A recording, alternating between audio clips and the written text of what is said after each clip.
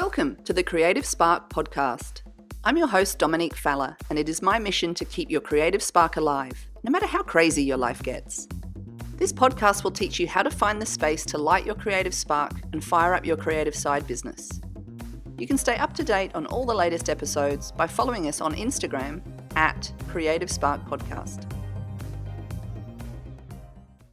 Today's episode is brought to you by my free physical space challenge. Head over to creativespark.link/space and learn how to clear out the clutter, create a studio anywhere, and make space in your life for creativity. Let's dive into today's episode. You are listening to episode 3 of the Creative Spark podcast, and today we're going to talk about skills, specifically how you can conduct a personal skills audit to help identify your strengths and where you might need some help. When you're building a creative side business, it's often a struggle to know what you're good at and where you're the problem. It's easy to get distracted with the things you're interested in and get confused with the things that you want to learn. But without a clear understanding of your foundation skills, you'll build your business on shaky foundations or wind up being the bottleneck for your business. Now, I learned this through my own business the hard way. I founded an online community in 2013, and there are so many moving parts to having an online business. And I had a conference, and I make books, and there's an online membership, and there's a lot of blogging, and there's an internet community and a Facebook community. And very quickly, I started to realize that I couldn't do it all. And so working out what you're not good at or what you are bottlenecking is really important with your own business. And so I'm lucky enough now to have an amazing assistant, and she is able to take a lot of those sort of things that I was just bottlenecking off my plate. And that really leaves me to just do the things that I'm good at and the things that I enjoy. And so if you're planning on building any creative side business, it really is important to start working out where those task divisions are going to start to take place. And when I talk to creative people, they roll their eyes at you when you say that you are going to think about getting an assistant. They just can't see that they could possibly afford to pay another person. But having a virtual assistant or having somebody help you out with some of the aspects of your business 1 or 2 days a week, it's only 5 to 10 hours.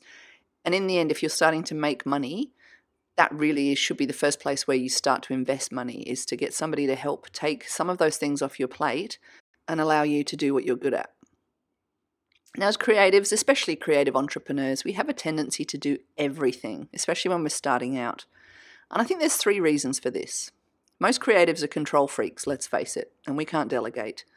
We usually don't have any money to pay anyone when we're starting out, so if you need something done, you're the one who needs to do it. And thirdly, until we've done it ourselves, we don't even know what needs doing. As you go along, though, you'll soon realize that if you don't delegate some stuff, you're going to die from overwhelm. You also start to realize that while you might be great at this and you might be great at that, you're actually terrible at a few of the things. So if you're terrible at something, you need to delegate it to someone who's brilliant at it or get better at it yourself. As a creative business owner, the more successful you become, the more you're going to have to get done. There are going to be more steps, more activities, more moving parts. If you listen to any CEO tell the story, eventually they become the bottleneck for their business and they need to step away from the majority of the tasks. And I mean, that can really upset some people. And if you love building your website or writing emails and chatting with customers, if you have to stop all that and just become the public face of a business, that can be quite upsetting. But you really will restrict the growth of your business if you become the bottleneck. If you think about any successful artist or musician, for example, obviously, when a band is starting out, they're selling the T-shirts, they're at the gigs taking tickets, they're lugging the gear in and out. But I can't imagine that Coldplay are lifting their own equipment onto the stage anymore. But certainly when they first started out, they would have done. And as you get more successful, you become the person that people have come to see. And so you need to be paying other people to do all the other stuff behind the scenes.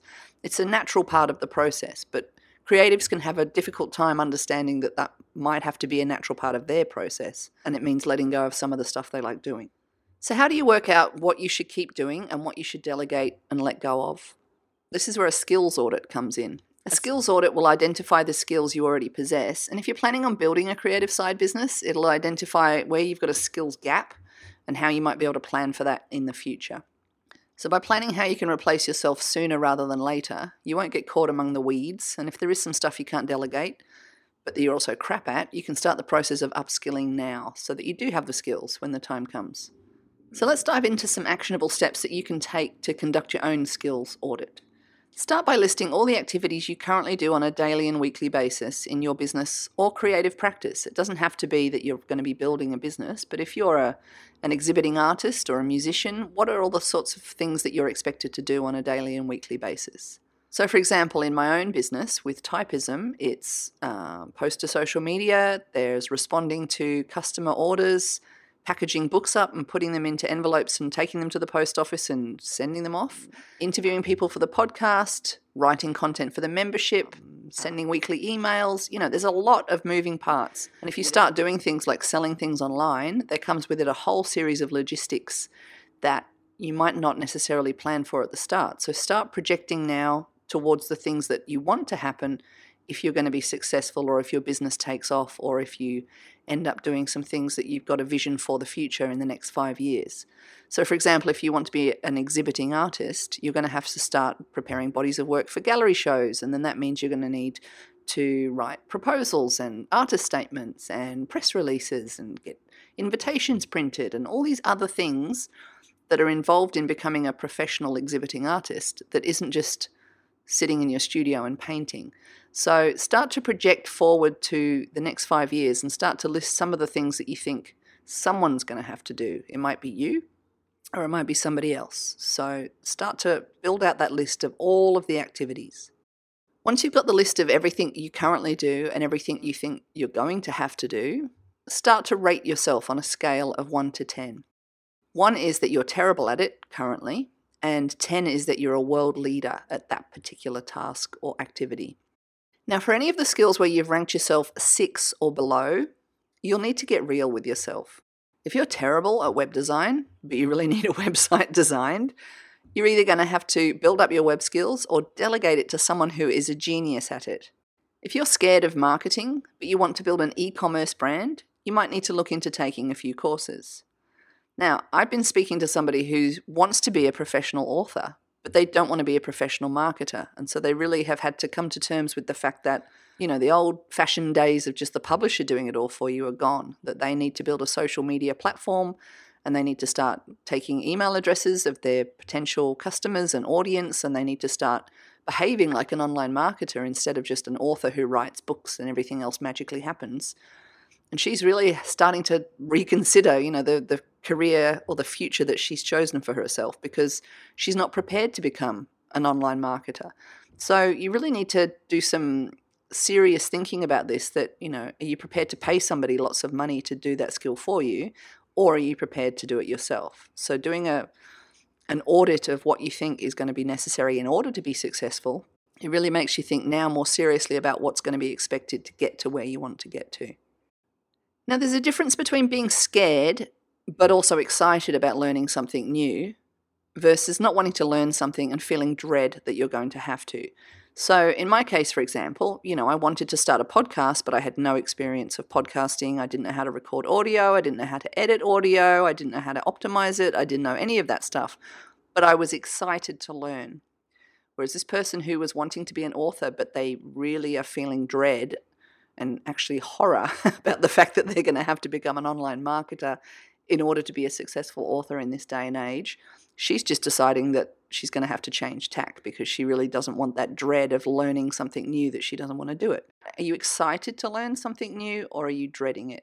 And think about who can you delegate it to, or how much will it cost for you to pay or outsource that task. I hope this episode has helped persuade you to conduct a skills audit and get real about what you're good at and where there's room for improvement. In the next episode of the Creative Spark podcast, we'll take a look at your top 3 core skills.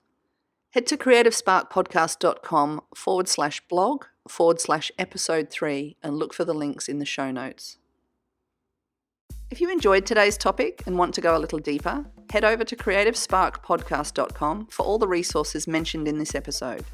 Please also head over to iTunes and leave a rating and a review. Remember to subscribe while you're there, because it's easy to miss episodes when they pop up every few days.